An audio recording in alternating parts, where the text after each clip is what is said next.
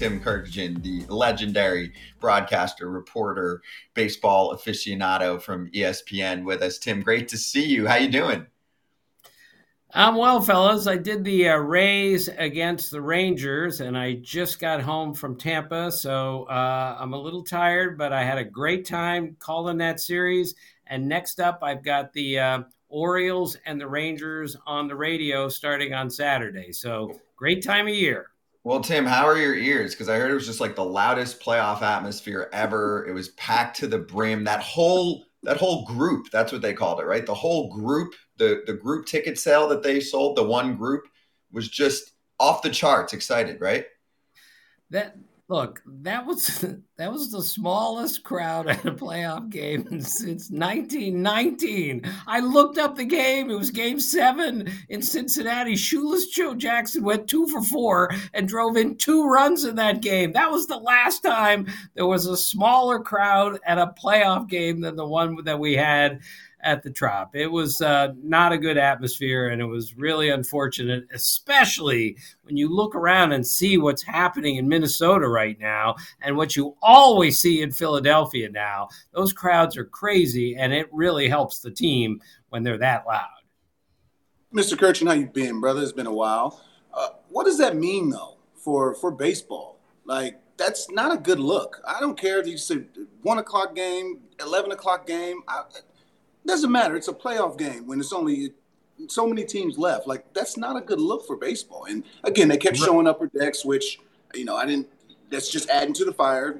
Between innings, they would show the players up close. But what does that mean for baseball that this is happening? Well, it's not good for baseball, Adam, obviously. And this is why they're going to get a new stadium. When the Rays were just being formed, a general manager friend of mine interviewed for the job. And I called him the next day and I said, "So what'd you think of the Rays?" And he told me, this is 1997. He said, "It'll never work there. Never. The stadium is terrible and it's in the wrong place." And here it is. He was exactly right all these years later. And despite the team being really good and beautifully run, it's just a really bad look for baseball when you have fewer than 20,000 fans for a playoff game. And the Rays won 99 games this year. They were 13-0. They are a young, fun, exciting team, incredibly resilient with all the people they lost. And they were still here. They should have gotten better support. It's really unfortunate. You said the new stadium's coming in. It's going to go in the parking lot that's not full right now. So why don't they just build the stadium? They don't use the parking. Is it going to work when they put the new stadium in?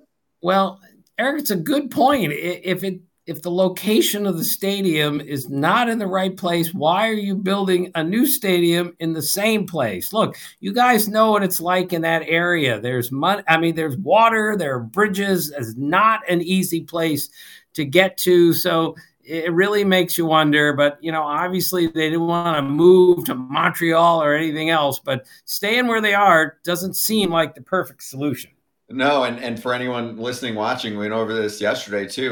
There was a very easy solution that was like 40 minutes away in traffic. You go back over the bridge to close by where the Lightning are, go to Tampa and not be in St. Pete, but they didn't get the same kind of cash deal on that front. And so here we are. All right, let's move on to the series, though, at least. What you saw on the field. How surprised were you with the product you saw on the field for the Rays? Or do you go, it's a 2-game series. Like, this stuff happens all the time?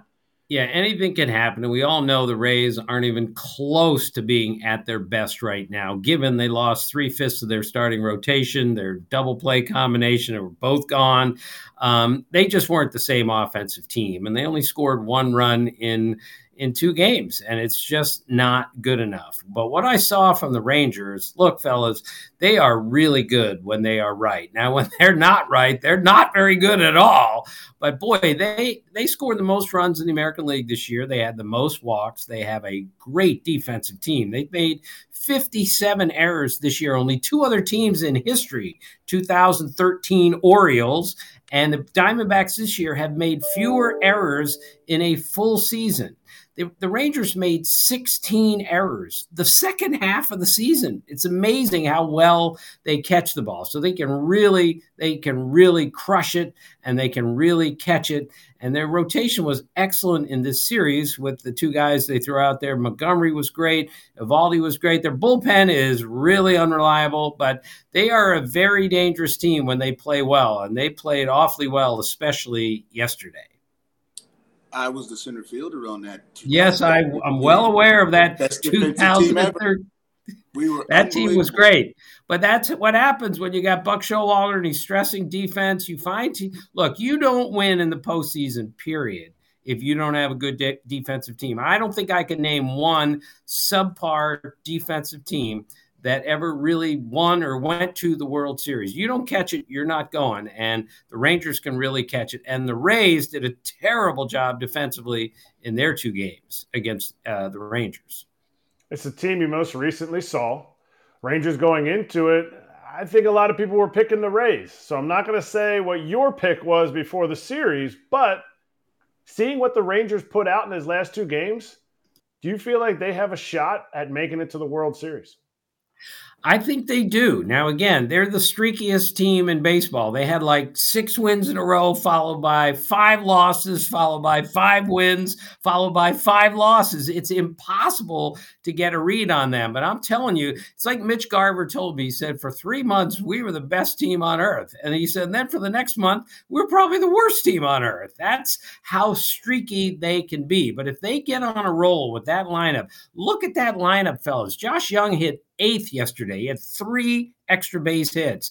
Evan Carter, who is this is an amazing young player, is hitting 9th for them. They got thunder all the way through the order, and when they swing it well and swing it right, they're the most dangerous team in the American League. And like I said, their defense is great. They just got to figure out how Leclerc and Chapman and Zabours are going to get enough outs late for them to get to and win the World Series. It's iffy there, but the rest of the team is loaded. Who is the most important person in that lineup? You mentioned a lot of guys, but I need you to pick who is the most important person that if you're looking at them at the Orioles saying, we got to stop this guy from doing damage to us.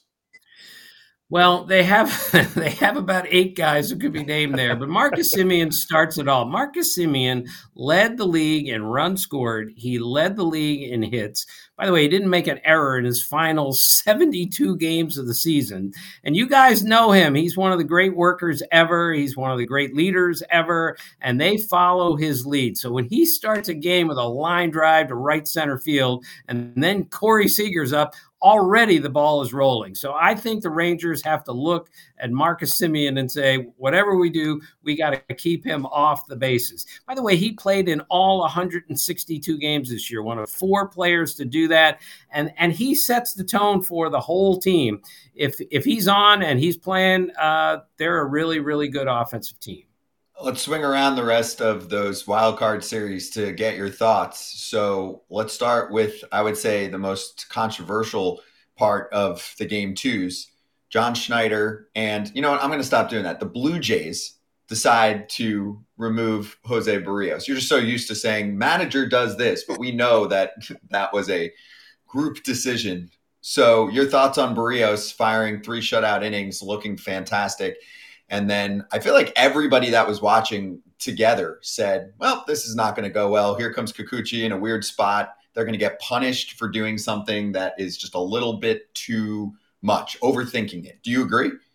Yes, and you're right, Scott. It's an organizational decision. It's not the manager's decision anymore. Fellas, I'm sorry. We have stopped watching the games. We've got everything set up before the game starts, like this is what we're going to do.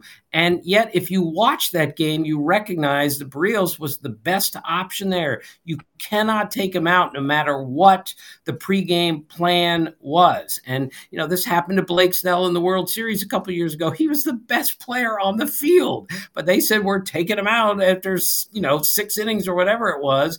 It really worries me that We are figuring out the game based on a set of statistics, video, algorithms and everything else, instead of just watching the game, because that's the most important thing.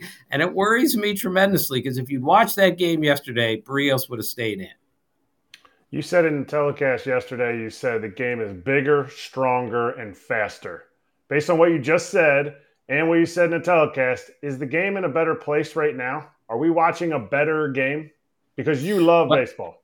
Yeah, we are watching the best players that we've ever seen. I don't think there's any doubt about that. The pitching is ridiculous. The stuff, Eric, that they throw, they weren't throwing this when you came up, and you're still a very young man. I've never seen stuff like this. I've never seen velocity like this. I've never seen big, strong, fast guys like this before. But to answer your question, I'm sorry, the game is not played better today than it was even in the 80s when I first started covering baseball. We have way too many strikeouts, in part, of course, because the pitching is so overpowering. You guys have to agree the base running is the worst that I have ever seen. It doesn't make any sense. I mean, Vlad Guerrero got picked off yesterday in a key spot. That just can't happen.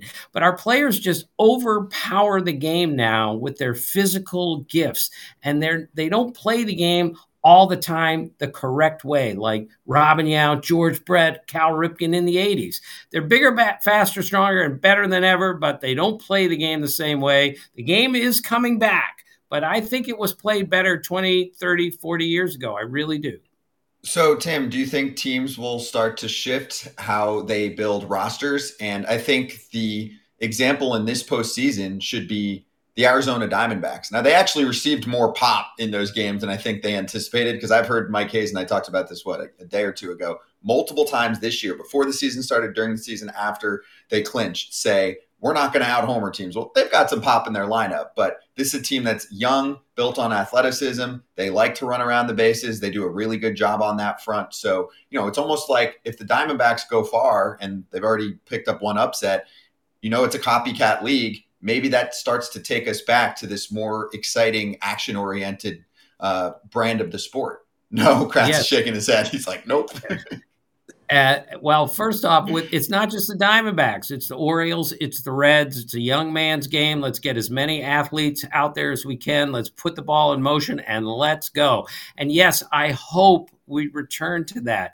But we're still in a home run era. We had a stat yesterday that I think it's last few years, 84% of the teams that out-homer their opponents in a playoff game win the playoff game. It is still a hit the ball out of the ballpark league. And I hope we get away from that, because I think we have too many guys trying to hit home runs as opposed to putting it in play. But this year, maybe the league batting average went up a little bit. Stolen bases went way up.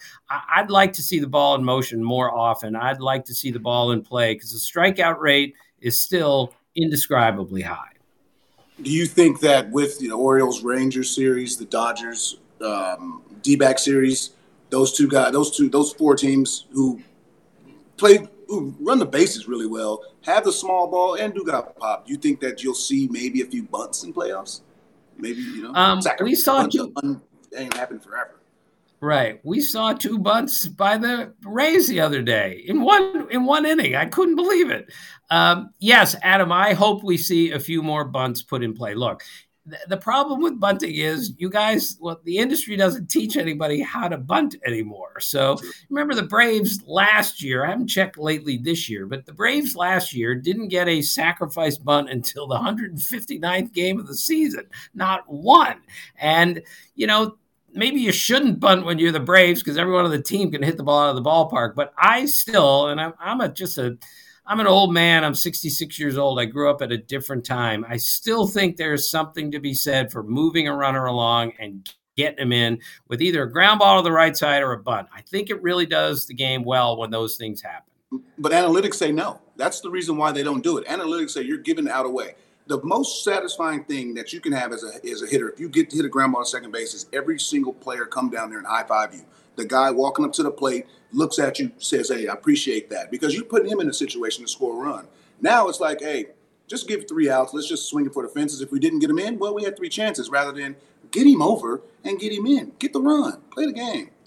Yeah, I agree. And you're right. The metrics do not support it. And a lot of times the metrics make a lot of sense. Interestingly, a million years ago when I covered the Orioles, Earl Weaver never bunted. He hated the bunt. He said, "We got 27 outs. We're not giving away any of them."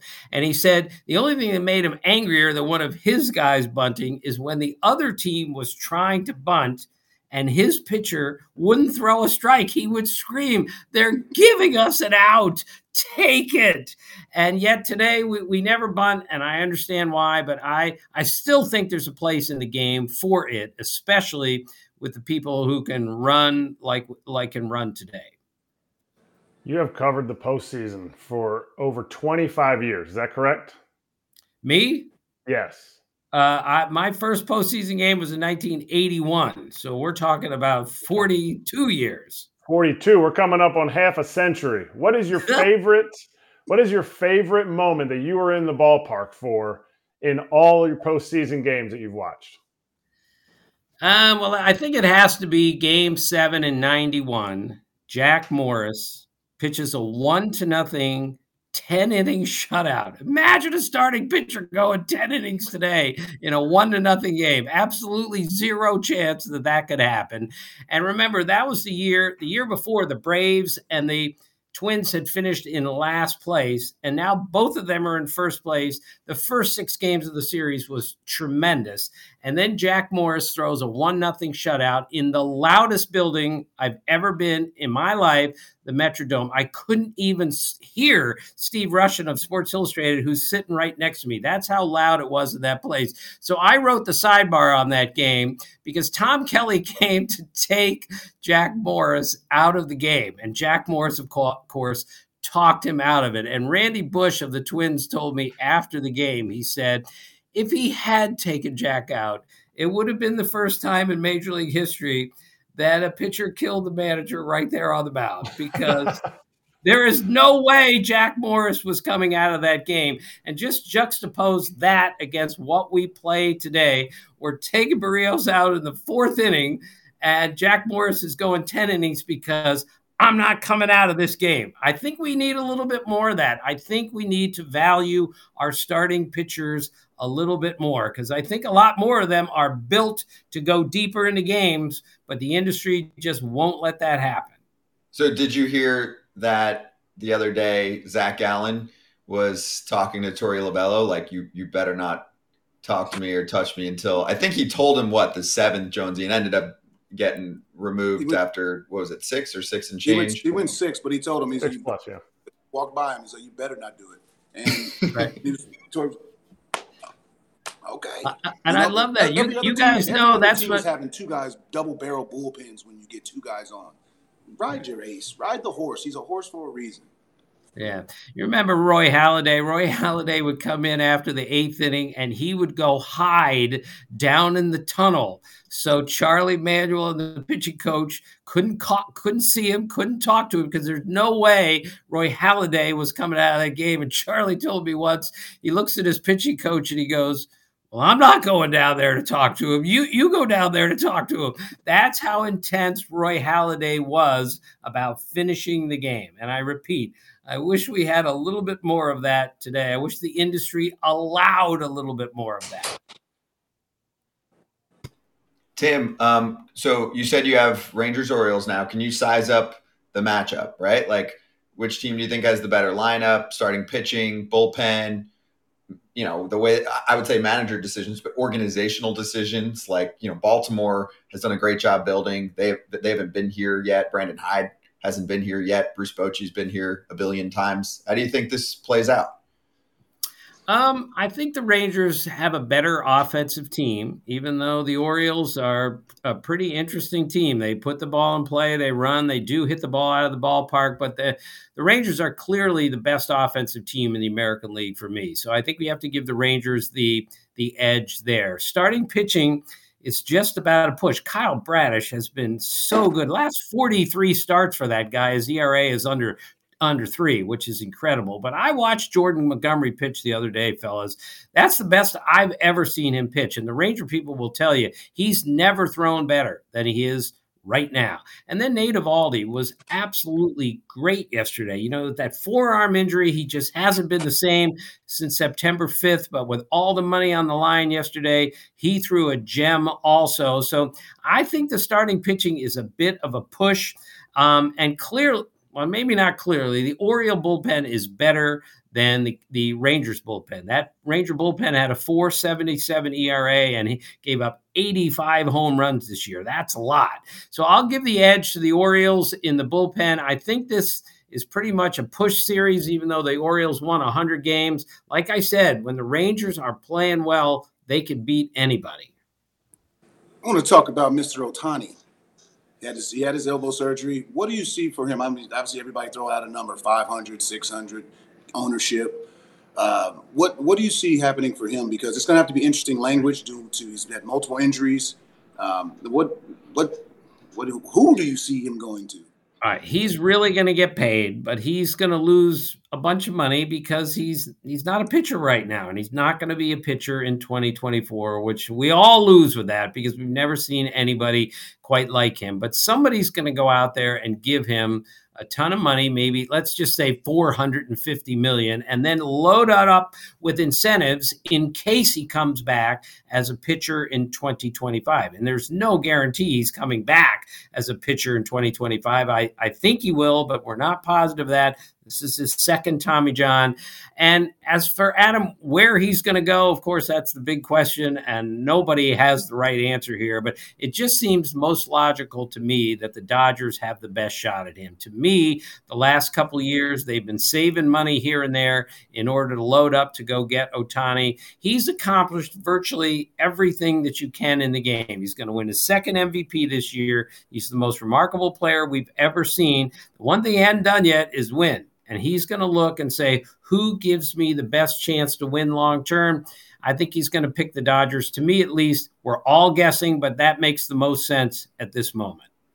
Tim, I think it's such a unique case because, you mentioned 450, and I'll put that 500 number at you and say over under. I'm assuming you're going to go under, but I guess the reason why I still go over 500 is because of the uniqueness of the player. I know you're not trying to pay for a $500 million DH only, but the pretty strong likelihood that he will pitch again after next season. And I think top line overall in our league, it is still about making money for these owners. And it is no secret amongst everyone that Shohei Ohtani made the Angels significant cash, way more than any other ball player in the sport could make. Rumors are 15. I've even heard behind the scenes $20 million for the Angels just based on sponsor deals that go to the team, not for Shohei Ohtani. Knowing that alone and then putting that factor into the average annual value, don't you think that his contract, if he wants it to be, will go over 500 based on how many teams will be involved? Yeah, I would not be shocked or surprised if he got $500 million. I mean, that's what I thought he'd get 600 at the beginning, and then he got hurt. And I said, all right, he's only going to get 500 million now. He may go a little bit below that, but again, with incentives, if he gets incentives, it's going to be a ridiculous deal. And a bunch of teams are going to be interested because, Scott, you're absolutely right. The revenue that he brings in just being Shohei Ohtani is enormous. I think that's another reason that the Angels hung on to him, because they got him for another 2 months, which means 2 more months of Ohtani revenue. If I bring up the name Junior, who's the first person that comes to mind? Ken Griffey Jr. is the first junior that comes to mind for me. A different Ken. Big part of Ken. A big part Ken? of this show, an old rival. Oh, yeah. Sorry.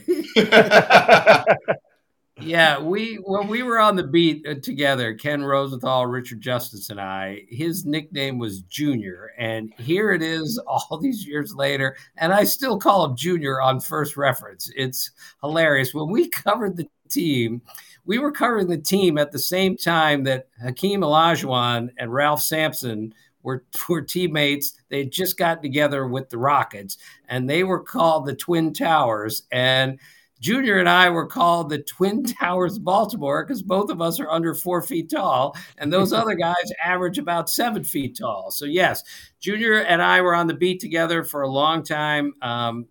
boy, he was a nightmare to go up against. But I loved him then. I love him now. He's a dear friend of mine. And sorry, Eric, I missed the translation. Ken That's okay. Jr. is on first reference every time. I wanted to get your opinion real quick on something. Do you, for this is about Ohtani, with his injury history, do you see him or possibly doing a John Smoltz scenario where, okay, great starter, hurt his elbow, go to the bullpen, become 50-save closer. He's available a lot more often. It's not every 6 day like he does in Japan. You can bring him every single day, or I mean, obviously not available every day, but a lot more often than a starter. So, could he end up at the say 4 or 5 years from now be a closer and still hit? Yes, with his skill set, obviously he can do anything. But I think it's really tricky when you're also a hitter and you're getting into 60 games as a pitcher, as a reliever. I think it's really, really hard. I checked with the Angels people on this, and I gave them that scenario, and one of their guys just said, "No, that's not happening. He's either going to be a starter." I mean, he's just going to be a starter, not a reliever. But I'm with you. I think he could be a great closer. I just don't know how you combine that with him also being a hitter. Yeah, the rules of the sport make that difficult, but who knows? I mean, he's done a lot that we never anticipated at this point. So he's going to dominate the offseason like LeBron years back with his decision. So in the meantime, Tim, enjoy the postseason series you got coming up with the O's and the Rangers. We'll be listening, and thanks for hopping on here. Well, thanks for having me, Eric. Thank you, Adam. Thank you, Scott. I'll talk to you guys soon. Thank you, Tim. You're great. Really appreciate it. The legendary Tim Saturday, Kurkjian. Dad. What's up? I said, see you Saturday, Dad. That's right. That's right. Yeah. Are you going to be at all those games? What's your schedule here? 1 and 2. 1 and 2. 1 and 2? Okay.